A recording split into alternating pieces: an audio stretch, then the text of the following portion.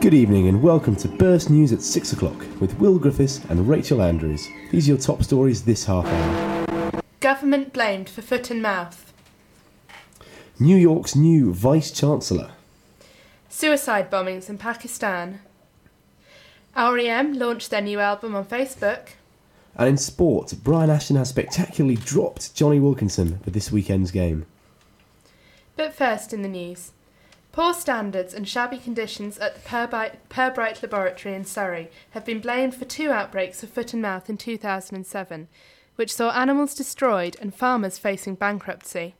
Dr. Ian Anderson, the author of the independent review into the outbreaks, said that leadership problems, a creeping degradation of standards and shabby and dilapidated buildings led to the disease being leaked from the government-run Pirbright complex.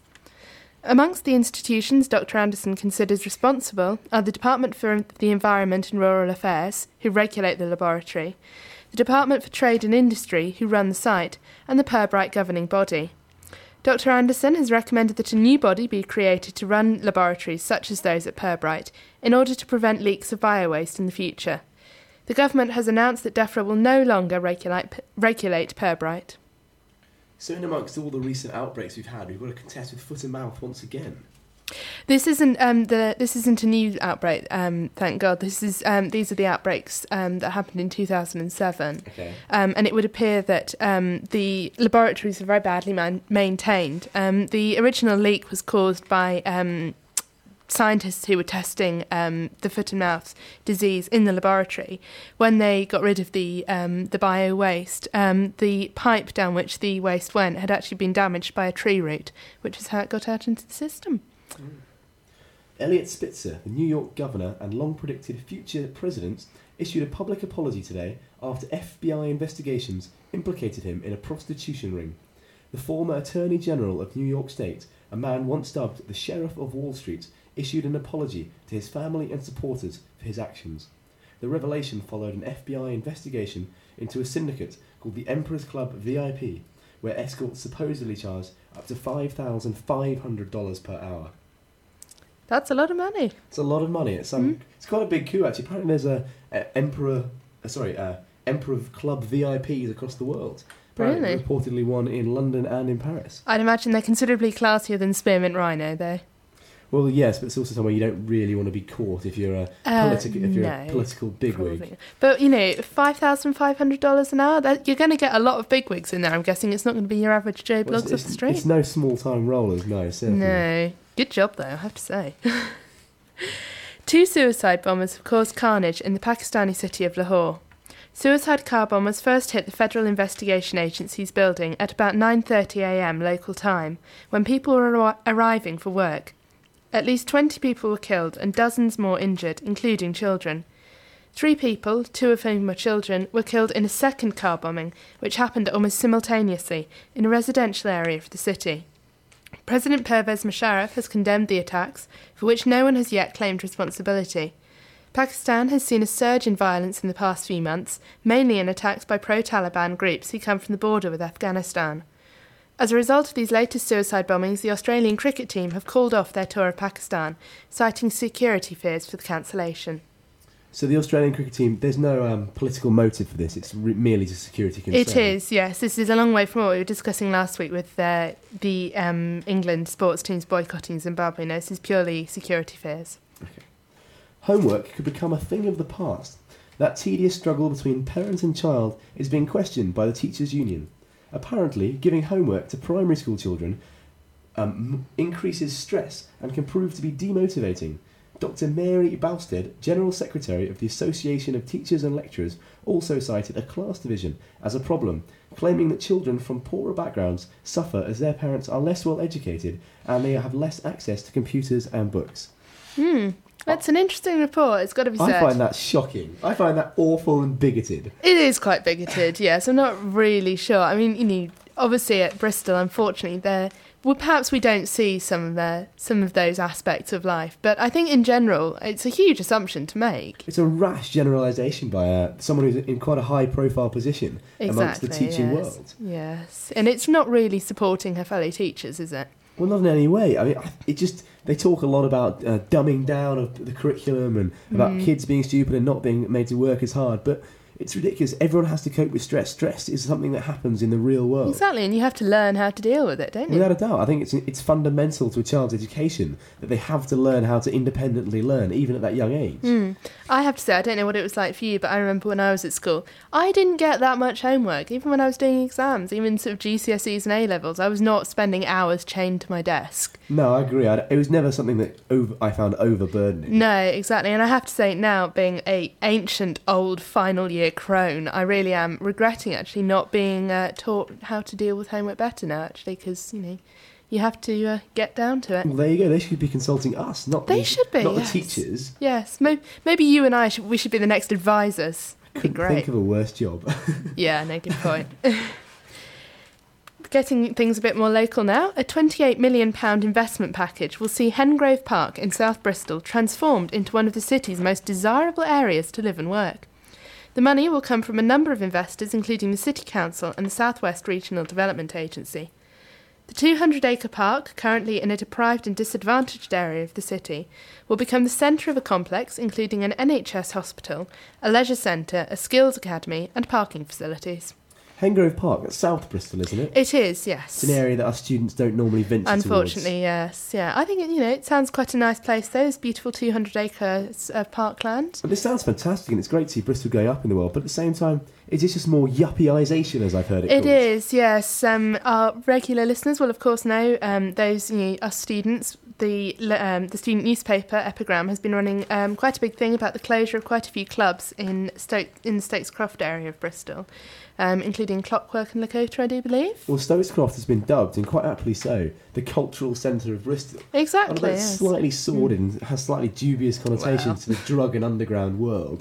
Actually, it is a big part of what Bristol is. Because Bristol's a bizarre city, if we're honest. It is. It's a bit of a mishmash, It's a small, old West Country port town. Harbour city. But at the same time, it has this kind of new age...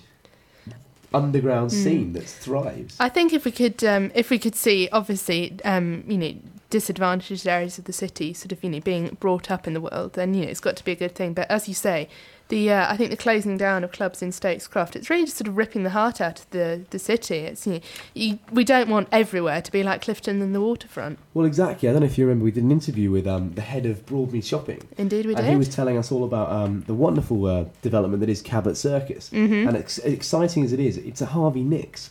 And there was a lot of concern, not from himself, but from the members of the public, that this was going to further alienate certain sectors of Bristol society. I think, it's...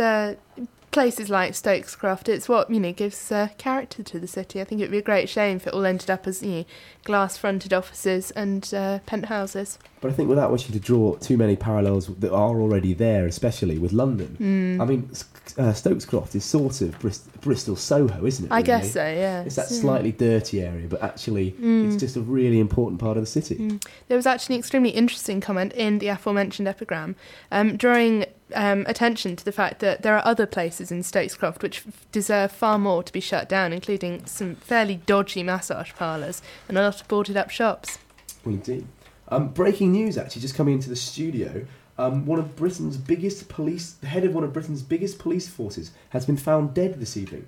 Mr. Michael Todd, the chief of the Greater Manchester Police Force, died after he went missing walking in Snowdonia. Authorities became worried last night as he had failed to reappear through the storm. But sadly, his body was found by search and rescue teams this afternoon. We'll bring you more information on that as we get it. An outbreak of the sickness and diarrhoea bug norovirus has resulted in the closure of 4 wards at Bath's Royal United Hospital. No further patients are being admitted to the wards, but outpatient clinics are still open as usual. The Chief of Security Officer at the Duchess of Cornwall's Wiltshire home was found shot dead yesterday. Police believe Sergeant Richard Fuller killed himself with his own shotgun. Sergeant Fuller, 55, was married with 3 grown-up children. News of his death was broken to the Prince and Duchess aboard their yacht the Leander in the Caribbean. Ms. Parker Bowles is said to be deeply upset. In other news, Haile Gebrselassie, the marathon world record holder, has delivered a stinging blow to this summer's Olympics by claiming that Beijing is too polluted for him to compete. The Ethiopian distance runner suffers from asthma and pollen allergies and fears by running the 26 miles he could do long-term damage to his health and even rule himself out of the 2012 Games. Instead, he intends to focus on the 10,000 metres. There's other good news, though. Other good news. So it's good news for English athletes. The England men's hockey team qualified for the Olympics by beating India 2-0. That's what we like to see. Go they boys. maintained a 100% record during their qualifying in Chile. And it looks like England are going to be sending 300 athletes to the Games this year. Wow. Which is about 30 more than they sent 272 in 2004 to Athens. How does that compare with other nations such as France and Italy nations? It's about the same, actually. Oh. They normally send about 350. But apparently it's going to cost us £4 million of taxpayers' money to send these people out. Oh dear. And the Olympics coming up next time round as well. There's going to be lots of people, including probably my dad, getting very cross about that. Have you got any entertainment news for I us? do indeed. Are you on Facebook, Will? I am indeed. Of Don't course. track me down though. I won't, I promise. There'll be no stalking. Well, R.E.M. have announced that their latest album, Accelerate, will be launched on Facebook. A preview of the album will be released on the I Like Music application on March the 24th, a week before it goes on sale in the shops. And R.E.M. are actually the first band to do such a thing. It's quite a radical new step. And Michael Stipe has said that he wants to put himself out there and, embrace the new technologies. It's all good. That is fantastic. Have you heard any of their new stuff? I haven't, unfortunately, no. But their new single was out, I believe, last week or the week before, and it's had excellent reviews. I heard a song on a popular national radio station, actually. Mm-hmm. Was it Burst? It was, yes. Excellent. I had no idea we were going national, though. No, it's global, actually, if you go on the web. Oh, yes. It sounded quite good. Slightly new thinking, but same old R.E.M. You still their hallmark of quality. You do have to love R.E.M. Another of my very favourite bands now. Last week we announced that Muse will headline this year's V Festival, tickets for which sold out in just 90 minutes, can you believe? And it would appear that those lucky people who got their hands on a ticket are going to be in for a bit of a treat. Muse's lead singer Matt Bellamy has promised to spend this year's fee on giant UFOs that land on the heads of the audience, as you do. Yeah. And have you been to a Muse gig, Will? I never have actually, no. Oh, they are a treat. The last one I went to, there were huge inflatable balloons with glitter inside that were sent out over the crowd. It was very, very amusing, let's put it that way. And finally, British comedian Johnny Vegas, well known for his hard drinking and less than attractive habits, has divorced his wife. Vegas, who sold their wedding photos to Viz for the princely sum of £1. What exactly is Viz? Viz, how does one describe Viz? I think it's a less than politically correct men's magazine. Have you ever heard of the Two Fat Slags? No, but I can guess. It's a comic, really. Okay. I think it's one of the sort of the old school type men's comics. Very, very rude, British postcard type humour. But Vegas has blamed his ex-wife's aggressive and abusive ways for the split. Oh dear. What's going on in the world of sport? Well, there's a little bit going on in the world of sport because Brian Ashton has come forward today and has dropped England's new world record point scorer, Johnny Wilkinson. What? He broke England's golden boy. Broke the record against Scotland when he landed a penalty. He did, yes. Well done, Johnny. Yeah, to become the all-time point scorer. It is in history of the entire world. That's quite something. That is pretty, especially because he's English as well. We never get records. Yeah, and he did it in about 20 games fewer than Gareth Jenkins, the former Welsh Good holder. for Johnny. We're a bit of a... Neil Jenkins. Sorry, I correct Gareth, myself Neil, same difference. Gareth's one of their coaches. I'm getting confused. But yeah, he's been dropped for Danny Cipriani. The 20-year-old Wasp playmaker was left out of the squad last week after a late-night visit to a Mayfair nightclub, but is set to lead the line in what has to be a must-win game for head coach Brian Ashton. Well, it was necessary for Brian Ashton to do something pretty radical, because although Johnny didn't play, is the top point scorer, he really didn't play well, and nor did England on the whole. And to lose to Scotland, who haven't won yet this Six Nations until then. It's a fairly embarrassing defeat, I think it's safe to say, isn't it? It certainly was. We're a bit of a rollercoaster ride with English rugby this year. We've had, obviously in the World Cup, we went there as no-hopers and lost our first game to South Africa 36-0, only to find ourselves in the final against the very same nation. And just the same, we've produced some pretty shocking performances, but then it can pull out the good ones when they're needed, supposedly. Beating France at the Stade de France is always a highlight for any Englishman. Exactly, yes. But I think, personally, they're making Wilkinson into a bit of a scapegoat. Yeah, it's a bit of a shame. It's you have to remember there are, 14 other players? Indeed, there are. 14 I always get a exactly. bit confused with numbers, really. But because that's the only change that's actually been made. Wilkinson's been dropped to the bench, and Charlie Hodgson, the other reserve fly half, has been dropped out of the squad. Sorry, apologies for that, Keegan, I just broke my pen. Nice to see you're concentrating so well. In football news, Liverpool travel to Italy today in a bid to become the fourth English side to qualify for the Champions League quarter-finals. The Reds have a 2-0 aggregate lead over Internazionale, although the San Siro is a notoriously difficult venue, particularly against a team that are running away with Serie A. The main omission from tonight's game is Spanish playmaker Xabi Alonso, who did not make the trip as his girlfriend is expecting their first child. Oh, how lovely. How do you rate the Reds' chances against Internazionale? I think they should do well. Plus, if they can nick an away goal, that will mean Inter have to score 4 times. Oh, that's tricky. So with Gerrard and Torres being quite so lethal, I think the Reds have got quite a good chance of progressing, which would be great. All we've got to hope now is that we don't get all the English sides pitted against each other in the quarter-finals. Oh, that's going to be cruel, isn't it? Well, you always hope for an all-English final. Because it just asserts a certain level of dominance across European football. Which we don't have, let's face it, in general. Well, nationally we don't, but as a domestic game we do. That's true, yes. With all the money from Russians and Americans and not the Dubai team, because they're not able to put... their bid for Liverpool was rejected today. It was indeed, by Tom Hicks. But yes, all the money that's coming in from outside is being and of planned. Course, foreign players. The likes of Ronaldo, etc. Well, you look at Arsenal, and they rarely start with an English player.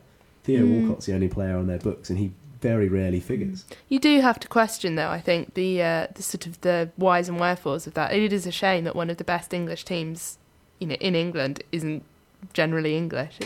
But there's been a lot of debate about this, and Arsene Wenger just clearly and quite fair enough, really. He's trying to build the best team he can. Exactly, and there isn't the English talent available. And if the fans are happy, that's all that matters. Young Brazilian Lucas is set to deputise for Xabi Alonso, who remains at home. The game kicks off at 7:45 tonight and is live on Sky Sports 2. Do you see? Were you awake for the storms the other night? Well, I sort of was, and then sort of wasn't. So let's say no. Okay. Well, the gusty wind has been carrying on last few days. It has, yes. I nearly got blown across Bristol when I was walking up tonight. It was quite scary, I have to say. Because I don't know if you're aware, but Cheltenham Festival is taking place this weekend. It is indeed, yes. Started today. It got off to the stormy weekend that failed to prevent the start of Cheltenham Festival today, although thousands of racegoers must be rehoused after the wind destroyed a hospitality tent. The festival is one of the highlights of the racing calendar. So that was a bit of a blow for the festival organisers. No pun intended. Well, of course not. That was just as well it's not Ascot, because you'd see a lot of very decorative hats floating off across the hills. Exactly, yeah. Quite a sight to behold that would be. Well, I do have some weather news for you, I'm afraid, Will. Is there another depression over the Atlantic sending a storm our way? I don't know, but it's going to be rubbish for the rest of the week. When I looked at the weather earlier on the dear old internet, there were lots of big black clouds and 2 little rain dots every single day, I'm afraid. So it's not going to be nice. It's going to be very windy again tomorrow. Average wind speeds of about 30 miles an hour. So pretty windy, but it's still quite warm, actually. If you stay out of the wind and don't get drenched, it's I saw some figures and a few amusing photos of members of the public being blown over this week. Exactly, yes. But if you are going to go walking on a beach, what do you honestly expect? Well, exactly. Winds hit 82 miles per hour in places, apparently, which is hurricane amounts. It is, yeah. And there were 10,000 houses at the moment without power. I believe most of them in the South Wales area. I think so, yes. Yeah. So there goes a few facts. Right, so that's all we've got time for, I'm afraid. I think it is, yes. So I've been Will Griffiths. I've been Rachel Andrews. And we're going to leave you with a song by 2 DJs from South Africa. Who are they? They're called Goldfish. I'm looking forward to this. It's great. I heard them when I was out there. They played in Ignite on a Sunday evening. They're hoping to break into England, and they're on iTunes, so check it out. I'm glad you're keeping up with the what's hip and new at the moment. When I went out on Saturday night, I was listening to The Cure and The Smiths, so two modern bit bands, retro. Yeah. Right. Well, this is Goldfish, and I'll leave you with that. Thanks, guys.